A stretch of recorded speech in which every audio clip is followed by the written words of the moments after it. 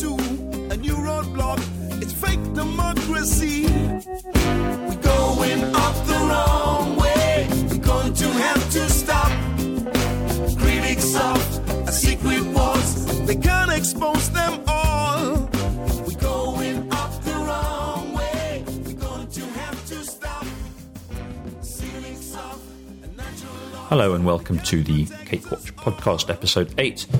I'm Chris Kendall. I'm an EU official, but that's not why I'm here. I'm here in a strictly personal capacity as somebody who's unhappy with Brexit and wants to talk about it with Steve, my co-host. Unfortunately, Steve isn't here in person this week. He is off somewhere else, and various scheduling difficulties mean that I'm recording the intro on my own. But you're about to hear a discussion that we had last week while we were still in the same place. We talked about federalism, about democracy, and you'll love it. It's dead interesting. What we didn't talk about last week during our conversation about federalism was the S word.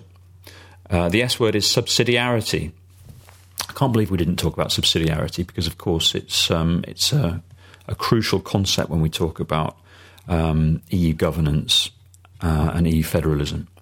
So, what's subsidiarity? Well, subsidiarity. Well, let's go straight to the horse's mouth. So, from the EULEX database, which is the repository of EU law online, the principle of subsidiarity is defined in Article 5 of the treaty. It aims to ensure that decisions are taken as closely as possible to the citizen, and that constant checks are made to verify that action at the EU level is justified, in light of the possibilities available at national, regional or local level. Now, stress national, regional or local level. In case of a breach of subsidiarity, the Committee of the Regions or EU countries may refer an act directly to the Court of Justice of the EU. In other words, subsidiarity is about state action, government action, taking place at the level closest to the citizen. When you Google it, it says something slightly different. When you Google it, it produces a quote, doesn't say where the quote's from, saying, "The Maastricht Treaty reasserts the rights of member nation states through the subsidiarity principle." That is wrong, and I'm going to explain why that's wrong. So, so where did it come from? This concept of subsidiarity? Well, it was developed during the 80s as we moved from the Single European Act towards the Maastricht Treaty, and it was a way of addressing concerns from member states that we were going a little bit too far down the path towards what they would describe as a superstate. They wanted to set in stone the way in which you divide competences between the EU level and the national level. And it was felt that subsidiarity, this concept borrowed from the Catholic Church, would work as a way of defining, well, look, we're only going to do things at the EU level if it can't be done effectively at a lower level. It's a fudge. It's a fudge because what it says in the treaty and the way it's defined in European legislation is not the way it's understood in member states, in certain member states at least. Because if you look at how subsidiarity is understood in the UK context, it's things should be done at the national level unless there is a clear case for doing it at the European level.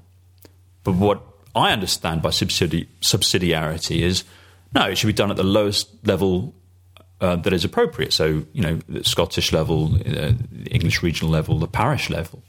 In other words, it's been taken by member state authorities, by national authorities. Well, it's been taken by Westminster as another tool of Westminster exceptionalism. But that's not really what it is. So subsidiarity, if you hear people throw subsidiarity at you as a defence of intergovernmentalism or the supreme right of nation states, and national tier of government go back to them and say, no, these things should be decided by the lowest level appropriate, which often will be local government or regional government. Oh, there you go. That's my subsidiarity hobby horse. We're going up the wrong way. We're going to have to stop. Ceilings soft and natural laws, they can't protect us all. Okay, so welcome to Cake Watch with me, Steve Bullock, and With me, Chris Kendall. and this is episode 8 of the Cake Watch podcast. Didn't think we'd get to episode 8 when we did the first one. When we did episode 7. Absolutely. As they say... Last week when we did episode 7. As they say on I'm Sorry I Haven't a Clue, and we welcome you back for a second week to the Excel Alhambra Theatre. Absolutely. We have a letter from Mrs. Trellis. Yeah, so we're going to do something a bit different. We're not going to... we're going meta-topical rather than talking about the topics of talking about what's happened in the world of Brexit this week. And we're going to talk about something very close to Chris's heart, which is federalism. The F word. Yeah, this has ended up being all about me and my particular obsessions, but I think it's just me. I'm not by any means an expert on this. There are going to be people listening to this, I suspect, who know way more than I do about it. But it is... Well, should we get them on instead? Yeah, all right. That's a really good idea. What are their names? Can we get them on? We can, and I can give you names, but I'm not going to do it right now. Listen, the thing is that this is something that... This is what motivated me to seek out a career in the EU institutions in the first place. A vocation, I could even call it, to use an unfashionable word. Because you were actually radicalised, weren't you? I was radicalised by Mrs. Thatcher and her Bruges speeches, we were saying. But not in the way she hoped. Not in the way she wanted. I have a particular problem with the way in which the word federalism is misused and abused in the British context and how it's misunderstood by most people who use it. When they say the word federalism, they usually mean centrism, which of course is the opposite of federalism. Well, this is what I was going to... I mean, my contribution might be relatively limited in this episode, but I am an ex-politics teacher. Yeah, I used to. I mean, a teaching assistant at uni, and I used to teach British politics and basic political concepts and so on. And you're the expert. We should get you to talk about. Well, what I understand by federalism is a system with symmetrical and clearly delineated divisions of power between different levels of government. So in that sense, the US is a federal. Is a federal system in that there are clearly delineated powers that are federal, that are at a federal level, and there are clearly delineated powers at a state level. Yeah.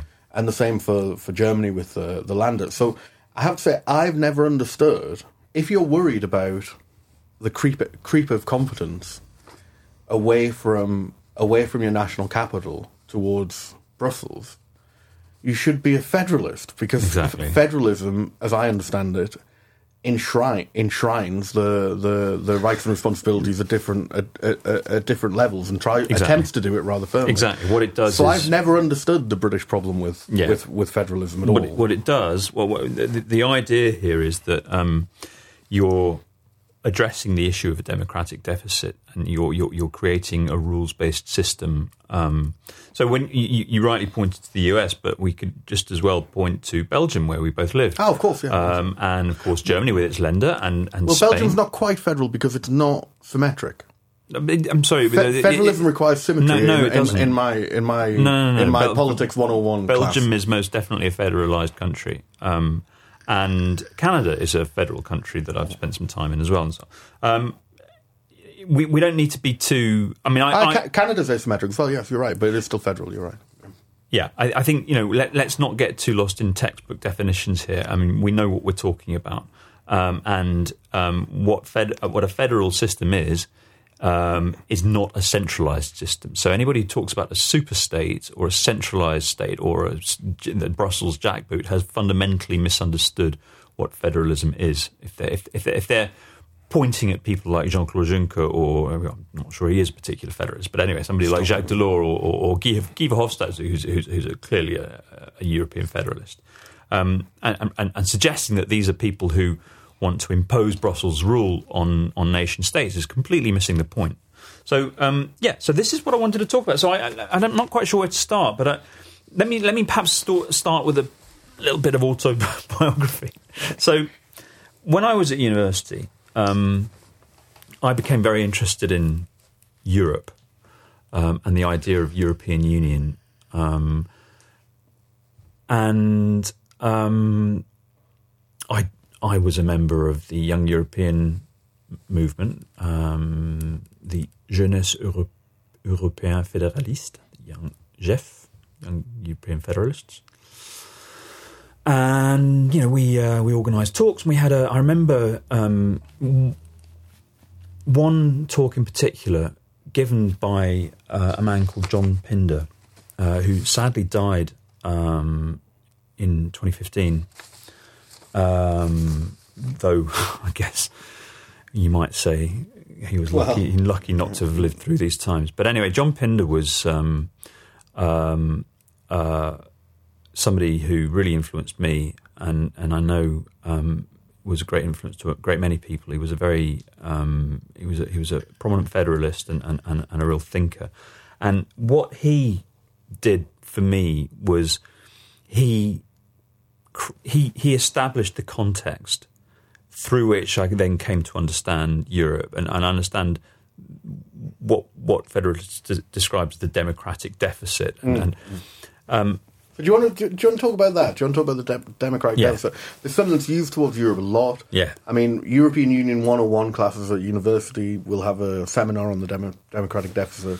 Well, the democratic deficit is another term that I feel has become seriously abused. Now, I can just imagine all sorts of politics academics around, who might possibly be listening to this, again, tearing their hair out because I mean, I'm not a politics graduate, and I never really studied it, except insofar as I had to sort of read up for my concours, which was 25 years ago. So, the democratic deficit, as I understood it when I was a student, was all about how you had a tier of government at the European level which did not have the same degree of democratic accountability as you had at the national state or the regional state in certain countries. And federalists were very much focused on reforming the EU to make it more democratic. And that was indeed a major focus for successive intergovernmental conferences in the 80s and the 90s, Maastricht and Nice and Amsterdam, though I want to come back to that because they took things in a different direction. Intergovernmentalism, we get into another whole discussion about intergovernmentalism versus the community approach. Which will be important when we come to mixed agreements, actually. In terms there's of all sorts of... There's a whole bunch of stuff to unpick here. But anyway, let's try and sort of... we'll eventually, some kind of structure will emerge to this stream of consciousness rambling. But... So the democratic deficit was something that was identified by European federalists as a weakness in the EU project that needed to be addressed. And the way to address it was to give the European Parliament more powers and make the European Parliament directly elected, which it became in, I can't remember, what was it, 74 was the first? I can't remember. And slowly give the EU institutions the kind of democratic legitimacy and accountability that you already have at a national level and in federal systems at the regional level and so on. Ironically, perversely, my observation is that the more that the EU has sought to democratise itself, has sought to give itself democratic legitimacy, the more that seems to have pissed off member state nationalists who and I think it's I absolutely agree, and I think it's because it appears to acquire the facets of the state. Exactly, and they object to that, and they don't. The objection seems to be there is no way that you can be democratic So the more you try to be more democratic, the more offensive that is to us.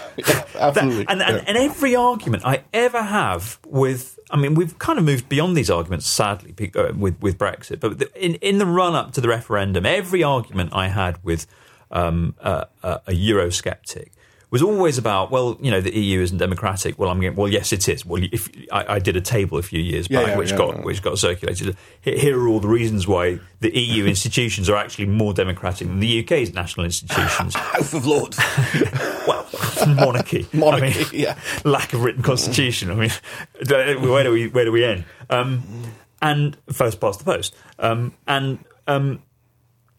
It always ended up in the same place. It always hit a brick wall, which is that, well, look, you can't be democratic because you're not a democracy. You're not a demos. You need a demos to be democratic. This is a made up. In my view, please feel free to write to us at contact CakeWatch. No, it's quite CakeWatch.ca. Let me not be distracted. I will file your complaints in the bin.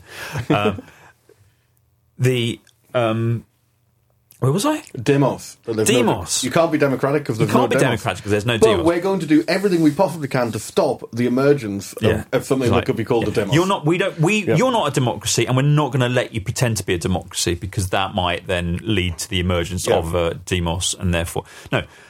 The argument is one of these circular arguments, which is you can't be democratic because you're not a demos, and you're not a demos because you can't be democratic. But these memes still continue today on the Leave side. Yes. I mean, even yesterday, unbelievably, you're still getting tweets about the EU SSR, you know? Yeah. And about we're still seeing endless stuff about the EU imposing stuff on people and imposing stuff on member states, imposing austerity and you know, and so on and so forth. And again, you're still ending up in these circular arguments, and no amount of discussion about the democratic processes that lead to that go into each institution in the EU seems to have the slightest bit of impact. I mean, and you get endless whataboutery, you know. So you say, well, ministers, you know, democratically elected ministers, or ministers of a democratically elected government, make the decision to say, well, we don't directly elect ministers. Yeah. You said, well, okay, yes, you don't directly elect ministers. Well, actually, constituency normally does in the UK, but you don't directly elect ministers. But that's an issue with the UK system. That's not an issue with the EU system, you know. Well, and then when you finally get round to MEPs who are directly elected by proportional representation, it's, but nobody votes. Yeah. Well, there's endless whataboutery about this. You end up in this febrile atmosphere leading into the EU referendum, where you had people saying, where you just got constant abuse of words and terminology. So you had people saying, well, the EU desperately needs reform. And of course, this is the drum I've been banging my entire life. And you won't find a Euro-federalist who's not in favour of EU reform, because, of course, that's the whole point for us, is you reform it and make it better and more democratic. That's what it's all about. The people saying that never seem to have a suggestion for how it should be reformed, though, do they? Well, they do, yeah. They think it's all about just taking back power to the member state. So we'll get into a conversation in a minute about exceptionalism and why the British are particularly bad at this. Of course, they're not the only ones. But if you want to see what EU reform should look like, if you're someone like me, first, go back to first principles. Go back and have a look at the Ventotene Manifesto by Altiero Spinelli. So, okay, let me talk a little bit about this guy, because he's one of my heroes. So, Altiero Spinelli was an Italian communist, and everybody knows Italian communists are the best kind of communists. And generally, they're not really communist. well, apart from anything. But anyway, Spinelli was a partisan. I believe he was a fighter. Anyway, he was arrested and imprisoned by Mussolini during the war, and he was imprisoned on an island called Ventotene, which is off the west coast of Italy near Naples. It's a little bit further out than Ischia, and looks by all accounts to be an absolutely lovely place. And a great regret of mine is that I never actually got to go on the Young European Federalists retreat to Ventotene that they do every summer. Was imprisoned. I know that some of our friends go and give talks there. John Worth, I recall, was out there recently, and I'm spitting with envy. But anyway, he gets much better gigs than us. It sounds idyllic, but I suspect that it wasn't particularly idyllic for Altiero Spinelli as he was imprisoned on this island. But while on this island with another political prisoner, he developed what was called the Ventotene Manifesto, which became the blueprint for a lot of European federalists after the war. And his argument was, without some form of European federalism, we're not going to be able to defeat fascism in the long run. We're simply going to revert back to nation-state rivalries and balance of power bullshit, and we will get back into it'll just revert to fascism in the long run. Because it'll always be a temporary arrangement. You need to move beyond the nation-state thinking. You need to move to a more federalised structure where, sure, you have a national level of government, but you also have a European tier of government, and then you'll have tiers of government below that. So the principle of federalism, and that's the thinking that has motivated European federalists ever since. And now you can look, for example, at the manifesto that was put together a couple of years ago by Guy Verhofstadt, who is a liberal in the sort of continental sense of being an economic liberal. So you might even call him something of a soft Tory, at least that's how he was seen when he was Prime Minister. Yeah. And Danny Cohn-Bendit, the French Green politician, who's by no means a Tory at any stretch of the imagination. Sense, yeah. But they put together a manifesto, and I made a note of it. I'm going to put links up to it. But it was, their manifesto was called "There is no alternative to a federal Europe." I like that. So you get what it says on the tin. And they are still making the case, and as you can tell from the title, there is no alternative. They're making the case very strongly that we don't have any choice. This is where we have to go, or else it all falls apart. So how would it be different?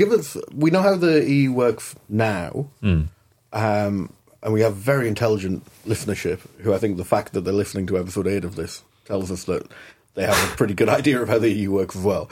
What would the difference be? Give us a sketch of how it would be different under one of these plans. What would we see that was different? Well, I mean, what we're primarily looking at is we're looking at architecture. So we're looking at.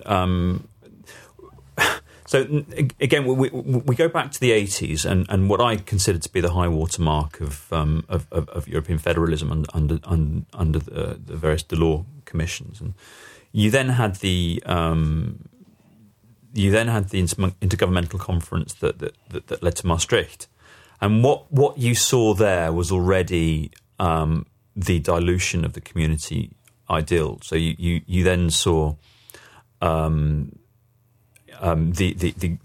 creep of intergovernmentalism. Let's call it intergovernmentalism. At the time, should we explain? Yeah, let's explain that. So under the community approach, where you have federal competence, if you at the European level, where the European tier of government is competent, then it acts as the legislator, as the executive, in the way that a national government does for national tier issues.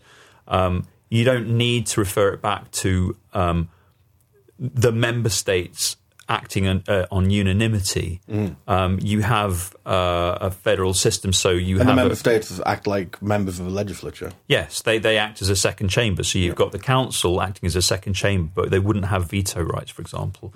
You'd be voting by qualified majority, and then you have the principal chamber would be the European Parliament, which is directly elected, representing the people, and that's how it works how it worked under the European Community pillar. So in a lot of EU policy, that's how it works in development, in trade, in all sorts of areas. But with Maastricht, you then had introduced these other two pillars. You had the Common Foreign Security Policy pillar, and you had the Justice and Home Affairs pillar, which were intergovernmental, which meant that the Commission had a role, but it wasn't the executive in the way that it is under the community approach. Yeah. You have an intergovernmental approach where if you don't all agree, then nothing happens, and ultimately it's the national tier that is responsible. So it's being done between governments. It's not being done as a quasi state. So and you see that an example of that, which will be important, is that you have in trade agreements you have what are called mixed agreements, which is where the EU signs as the EU, but then each member state signs as a member state as well, as an individual member state. Because some of the issues that are in that agreement are not sole community competence. They are they're member state competence. Exactly. Yeah, which ends up obviously in a very that makes things very complicated. Now, I kind of want to move this away from the EU angle and talk a little bit about the UK. And I want to come back, obviously, to the EU, because this is ultimately all about the EU, and this is what our podcast is about, Steve. But well, a podcast about Brexit. Yes, which is about the EU. So we should bring it back to the EU and the EU and the UK. Yeah, absolutely. But now I want to talk a little bit about the UK, and this is where I'm quite interested to talk to you, because I know that you have lived in Scotland and have a strong political interest to and connection with Scotland. And I happen to believe that Brexit is just one of a host of issues that need to be grappled with in the UK, because UK politics is broken, and it's broken for all sorts of reasons. And Brexit is just a symptom; it's not the cause. I think it's both. I think we're in a vicious cycle. Where it's both the effect and the cause simultaneously. I think. So I wrote a piece on my blog after the Scottish referendum, where this issue, it's called the West Lothian question, came up again, and I wrote a piece because I was so angry at the stupidity of this argument. So the West Lothian question, let's see if I can explain it briefly. So the West Lothian question is why should... So it was all about whether Scottish MPs in Westminster should get to vote on issues that are purely about England. England and Wales, absolutely. So you have because Scotland has a separate legal system. In almost every case, you have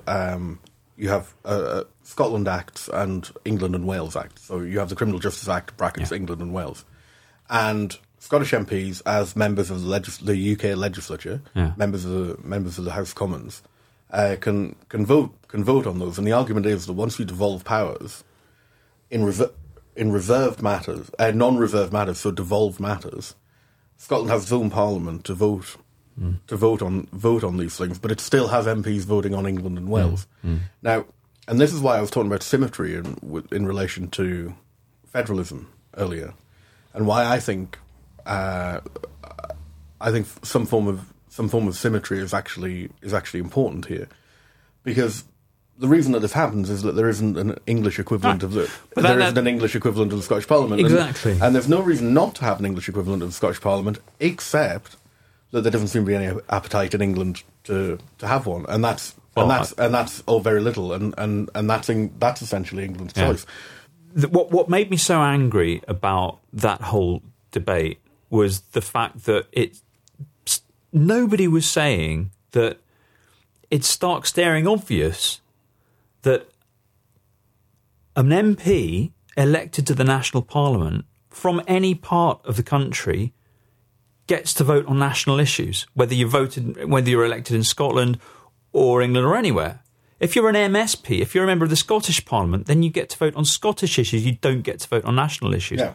But if you're an MP in Scotland, of course you get to vote on national issues. Because so if the national parliament is responsible for something that in Scotland would be devolved, but in England isn't, well, that's still a national issue, and therefore they get to vote on it. It's obvious. It's like you wouldn't ask a Bavarian MP representing an area in Bavaria not to vote on a German federal issue, would you?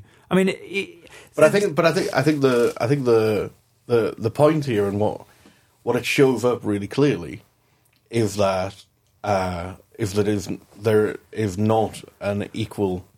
There are not an equal four nations here. Is that England is in the lead? The national parliament is in England, and I mean, my view is that that matters only pertaining to England should not be discussed in the House of Commons. Of course they shouldn't, but it's not just that, Steve. It's worse than that. And the problem because it's also all of those problems that Scotland is experiencing and can see for itself are also experienced by local government in England.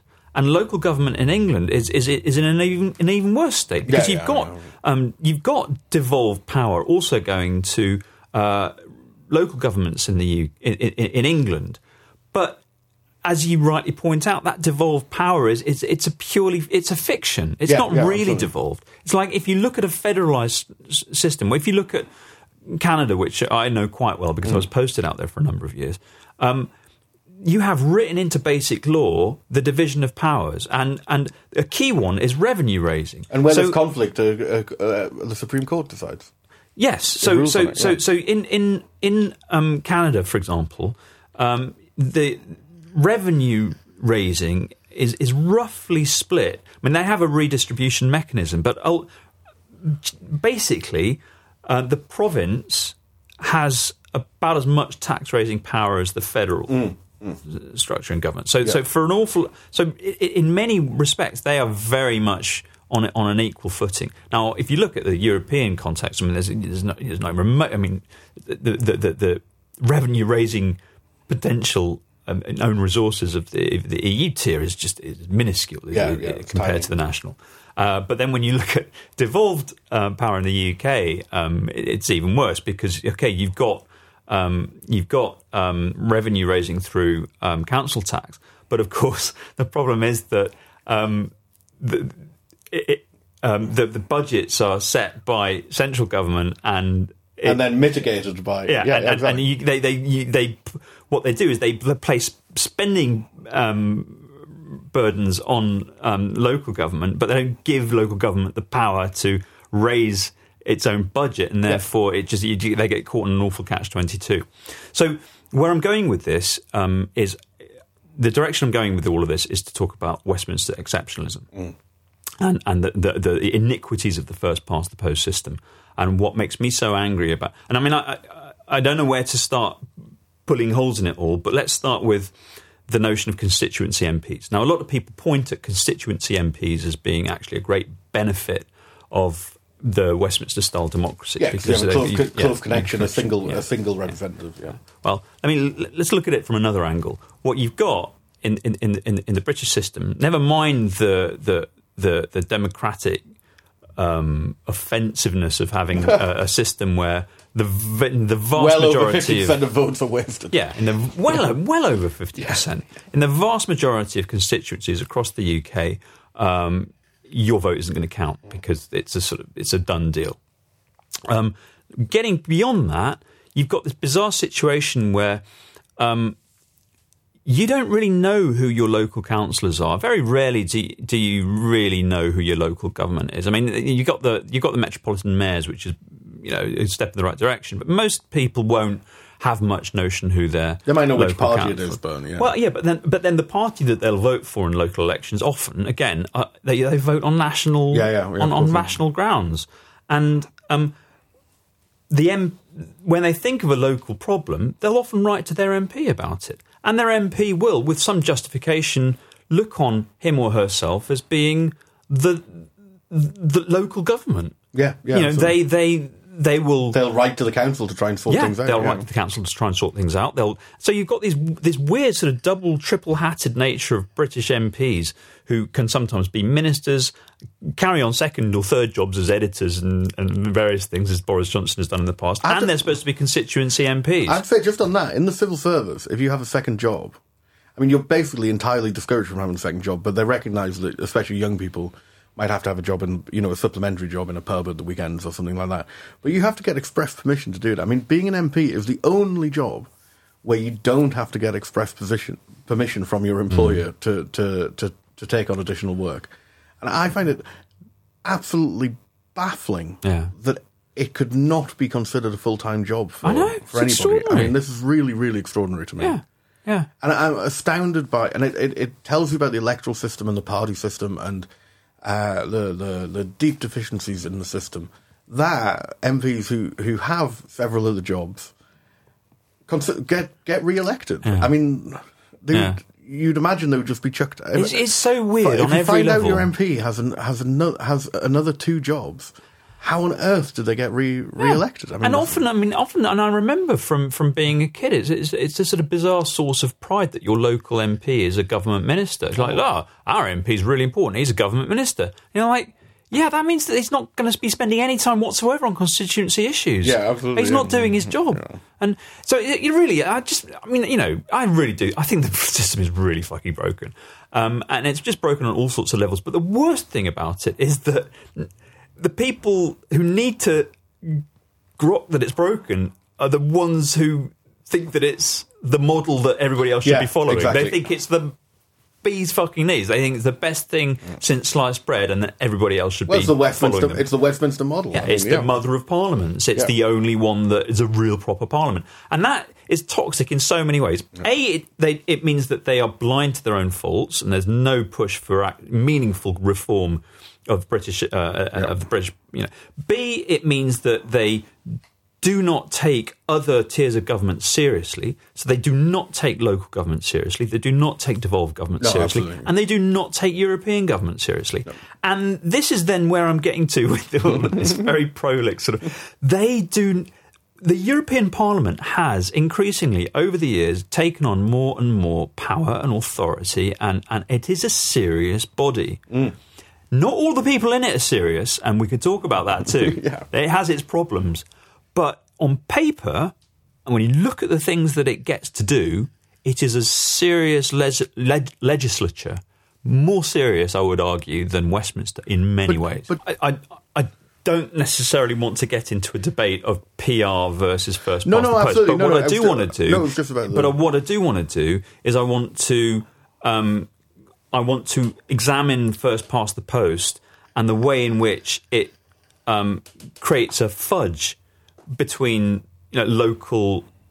between different tiers of government. You end up with a national tier of government having a kind of local mandate, and national politicians consider themselves to have a local mandate, which is why you then end up with these West Lothian question issues, and why you end up with them poo-pooing the European Parliament and really disrespecting it, which absolutely, which they do routinely. I mean, absolutely. So for me, when I look at the British electoral system, in a way, it's not surprising that you've ended up in a situation where the European tier of government is rejected as being anti-democratic, because, of course, they would say that, because they think that they are the only ones that can be... Exactly. There's only one democracy, and it's the Westminster model. Yeah, absolutely. And everything else is either poor simulacrum of that, or Johnny Foreigner's made a terrible error by not trying to have a Westminster system. No, I absolutely agree, and I think it goes deeper than just the electoral system. I mean, I think the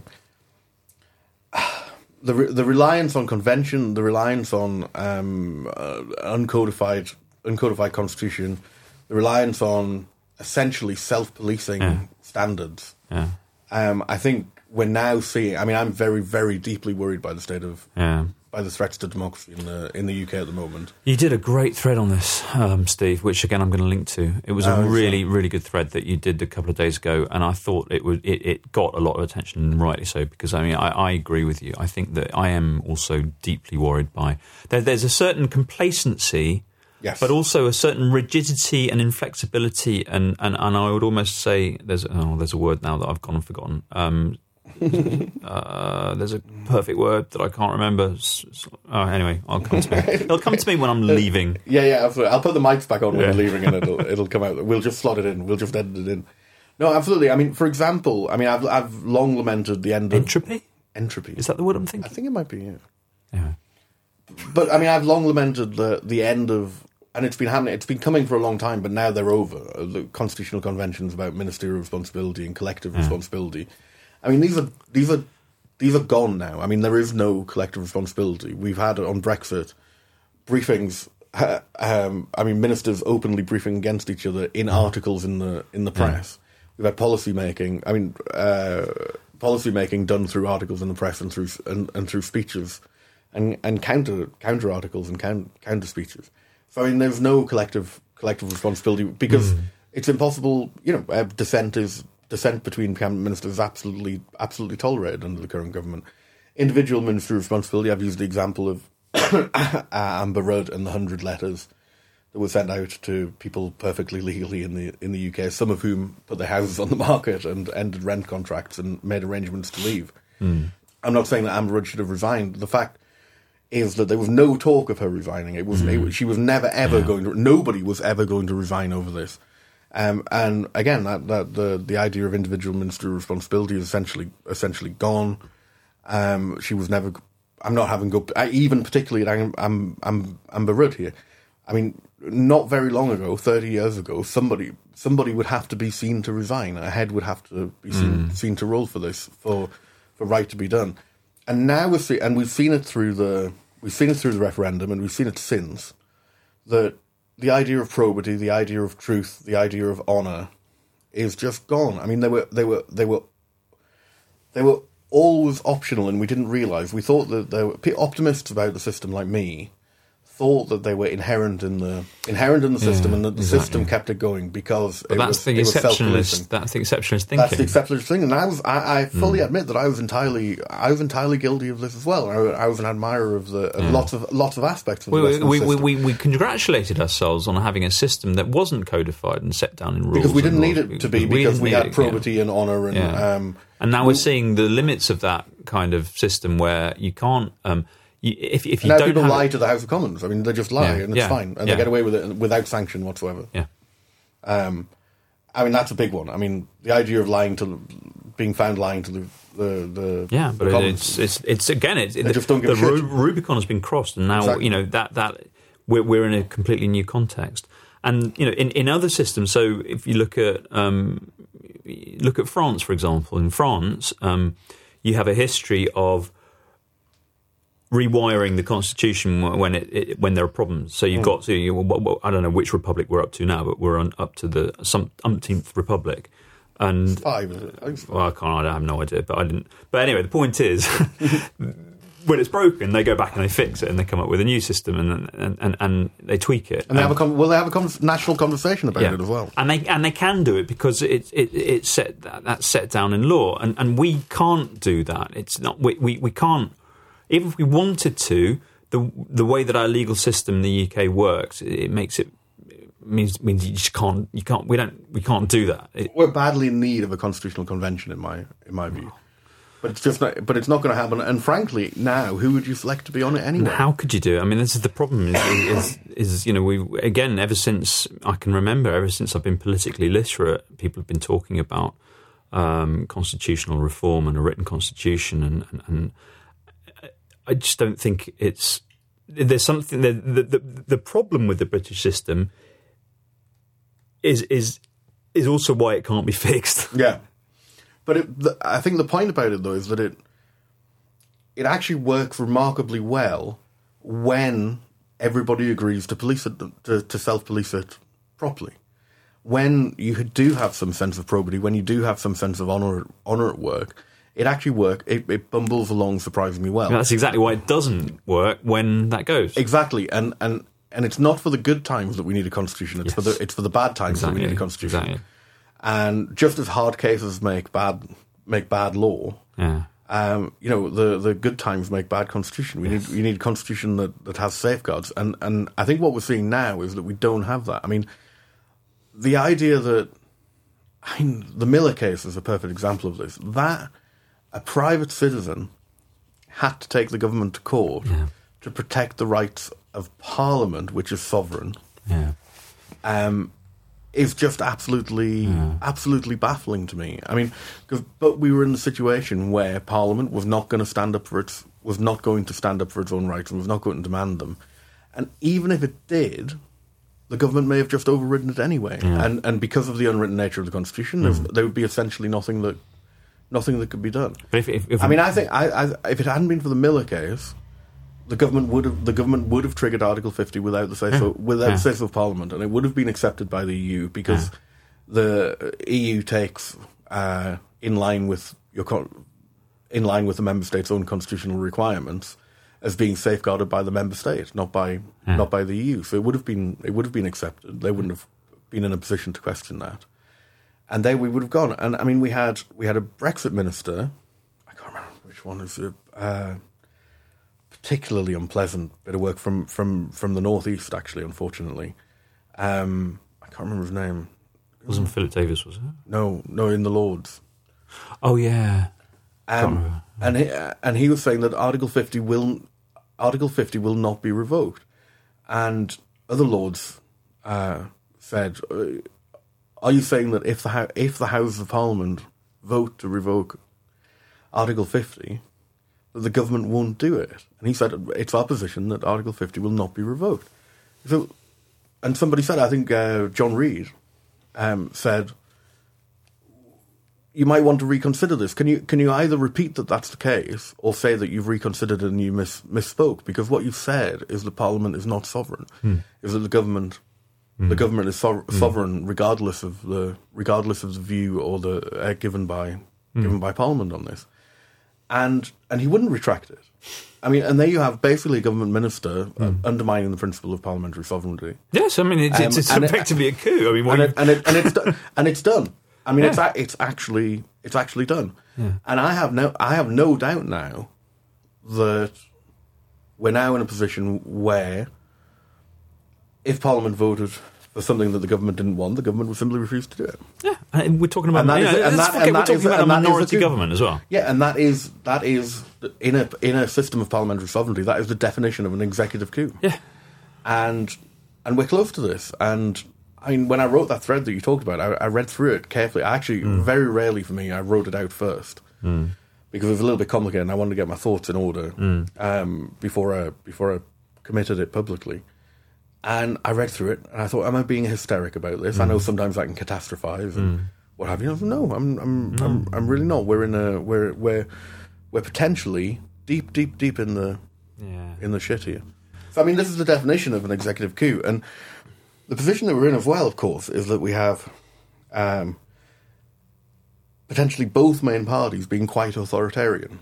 And the Corbynistas are going to go mental and bombard me with spam on Twitter about this if I say that. But they are quite centralising, in some ways, authoritarian parties and at the moment. And so you've got one party looking at the executive power grab and going, well, that's going to be ours soon. Yeah. That's not necessarily a bad thing. Yeah, I'll have some of we that. don't like it now, but for the program we want to introduce, that we're going to have to, that's going to be unpopular among some.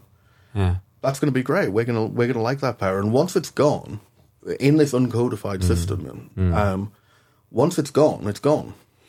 Yeah, and you can't get it back because it actually ceases to be a convention.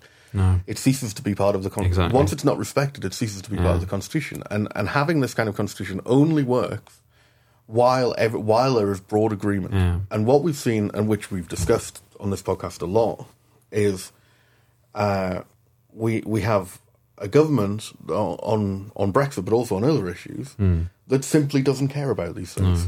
They it doesn't matter to them, and it doesn't even pretend. No, and I think in some cases they don't even know. No, I think they revel in their ignorance of the Constitution, and. But it's easy to be ignorant of a constitution when the constitution isn't written down. Yeah, of course, it's not something that you can easily point to when you've got sort of a bunch of extremely nerdy constitutional lawyers who are the only people who actually hold this sort of institutional knowledge. Yeah, and we can't expect the House of Commons library or the clerks of the Commons to be the guardians of this. Actually, we have to expect the members of the Commons to be the guardians of this. And now, in fact, we're in the very, very peculiar situation where over Brexit and over Henry VIII powers and so on, we've actually got the House of Lords as being the sort of protector of the Constitution. Because they're the ones who know more about this. But this is precisely the thing. I mean, you none of this would be happening at all if we had that kind of written, codified constitution, because you wouldn't have had an advisory referendum with such a daft stupid question. Yeah. And you wouldn't have had an advisory referendum that then suddenly became the will of the people without a supermajority. And all You'd have had supermajorities, or you'd have had a lock of each of the four nations. A whole bunch of stuff wouldn't happen if you'd had the proper safeguards in. And this is exactly what you were saying. You were so right to say, it's not for the good times that you need a constitution, it's for the bad times. And, that we're in an extremely bad time.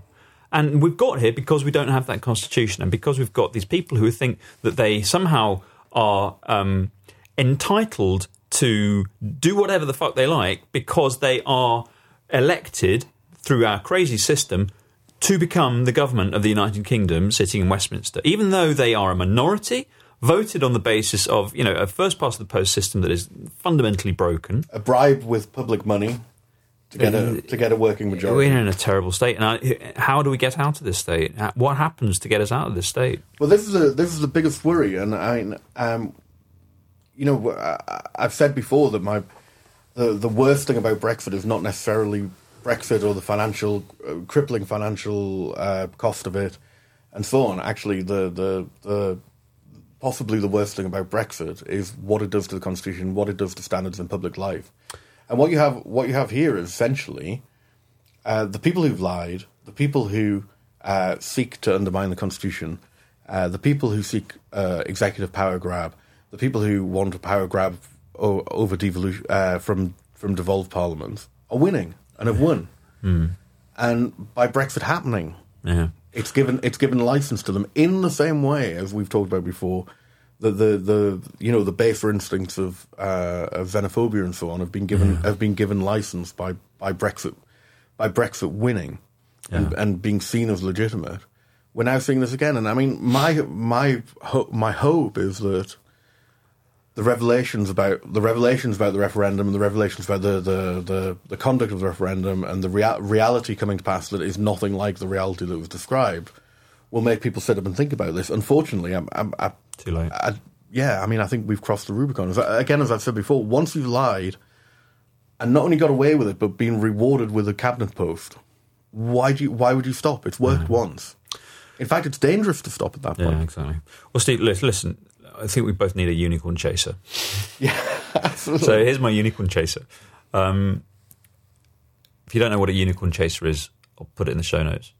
A unicorn chaser is the thing that makes you feel happy after you've heard something really awful. So it can be like a picture.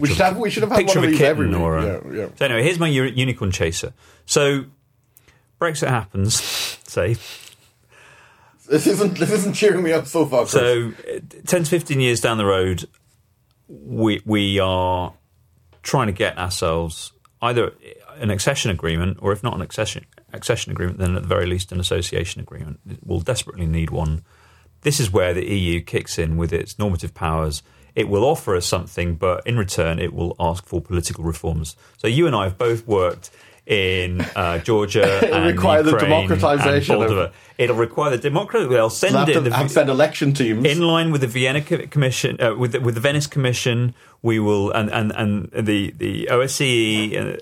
We will be required to for the put together, of Britain. And then they'll bring in technical advisors and they'll be twinning. They'll give an opinion on the new constitution. Yes, yeah. And every year there will be a review, and they'll write up a report, and they'll come and help appoint judges like they're doing in Albania. Yes, and, yeah, exactly. Yeah. Well, yeah, and and the EU will help Britain redemocratise. The damage. It's a nice unicorn chaser.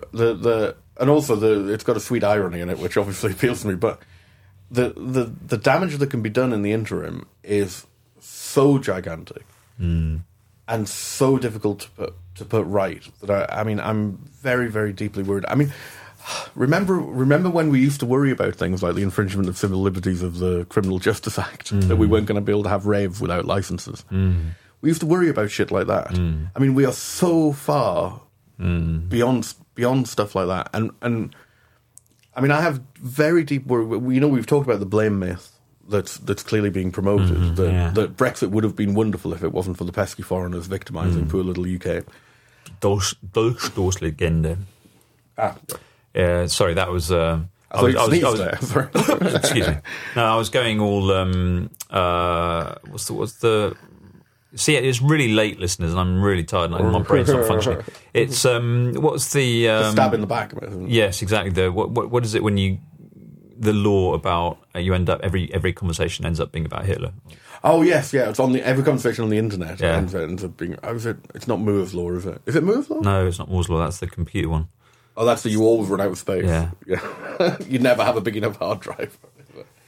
Yeah.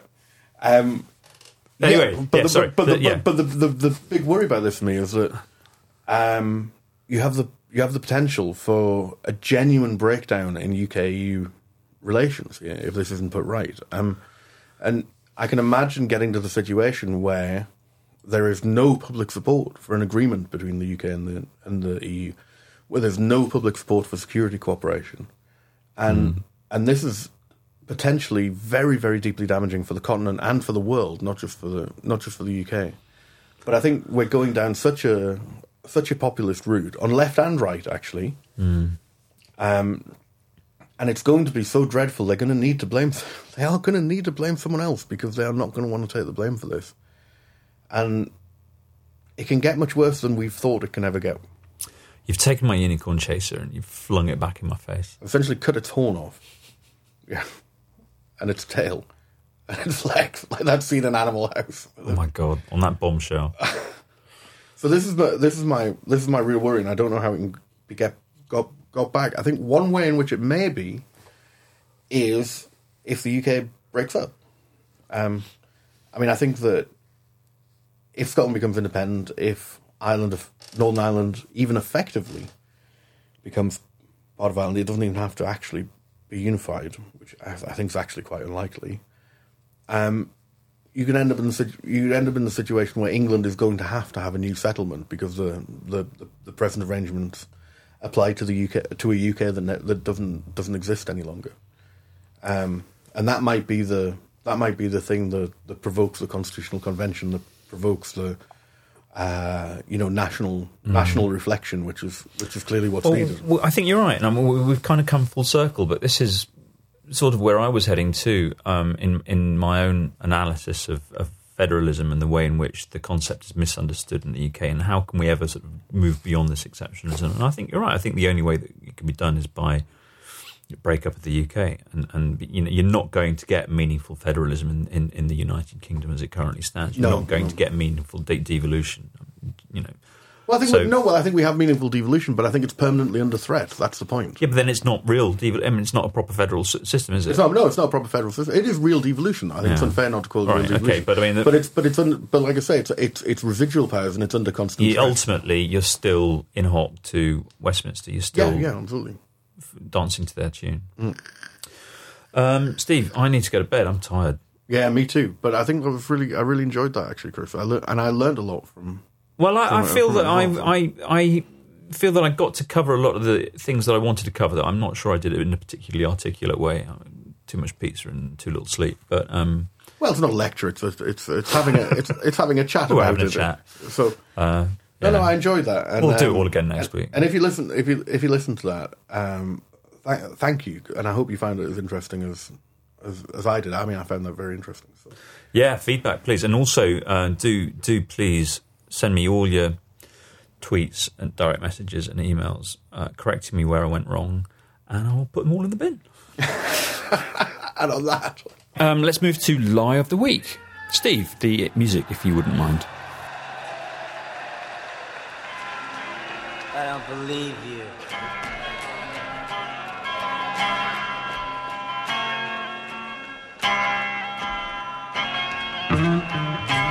You're a liar. It's just me because Steve's not here, so I get to do this all by myself. First lie is without a doubt a lie, and it's from one of our very favourite liars, Jacob Rees-Mogg. Jacob, what's your lie? Well, my lie, Chris, is the tweet that I wrote where I said, continuing free movement under another guise would let down the least well-off in society. And then he's done hashtag Ramonathon, which, Steve, I think is an infringement of your copyright for Moronathon, no? Anyway, Jacob Rees-Mogg's lie continuing free movement under any other guise would let down the least well-off in society. It's a massive lie. Continuing free movement would not let down the least well-off in society. It would help the least well-off in society. Why? Because continuing free movement will boost our tax revenues, allowing essential public services to be funded. It will staff our NHS and other essential services. It will create jobs for those least well-off. And anyway, who is Jacob Rees-Mogg to tell us about the least well-off in society? What does he know about the least well-off in society? Not very much, I suspect. Anyway. All right, and that is going to wrap it up for this week. We hope to be back next week, and we might be talking about the BBC. There's been a lot of talk about the BBC. Hashtag Brexit Broadcasting Corporation. We shall see. Anyway, for now, thanks for listening. Goodbye, and see you next time. And to play us out, we have a very special song for you with a familiar tune, but with new lyrics written by a great friend of the show and of mine and Chris's, John Worth, with Anders Ekberg and Melina Britz. And this is Anders Ekberg singing. Apparently this was written, according to John, this was written in 2000. They were stuck on an island in a storm and couldn't leave. And to pass the time, they wrote this ode to federalism. Great. See you all next week. Thanks a lot. Some say we got nothing in common, no cultural ties to build on. The project just can't work. Some say nationalism will break us, conservatives will fight us, but trust us, we really do care. I wish I what about Europe's united peace and safety for all the people, democracy, freedom, subsidiarity, federalism, the solution we've got.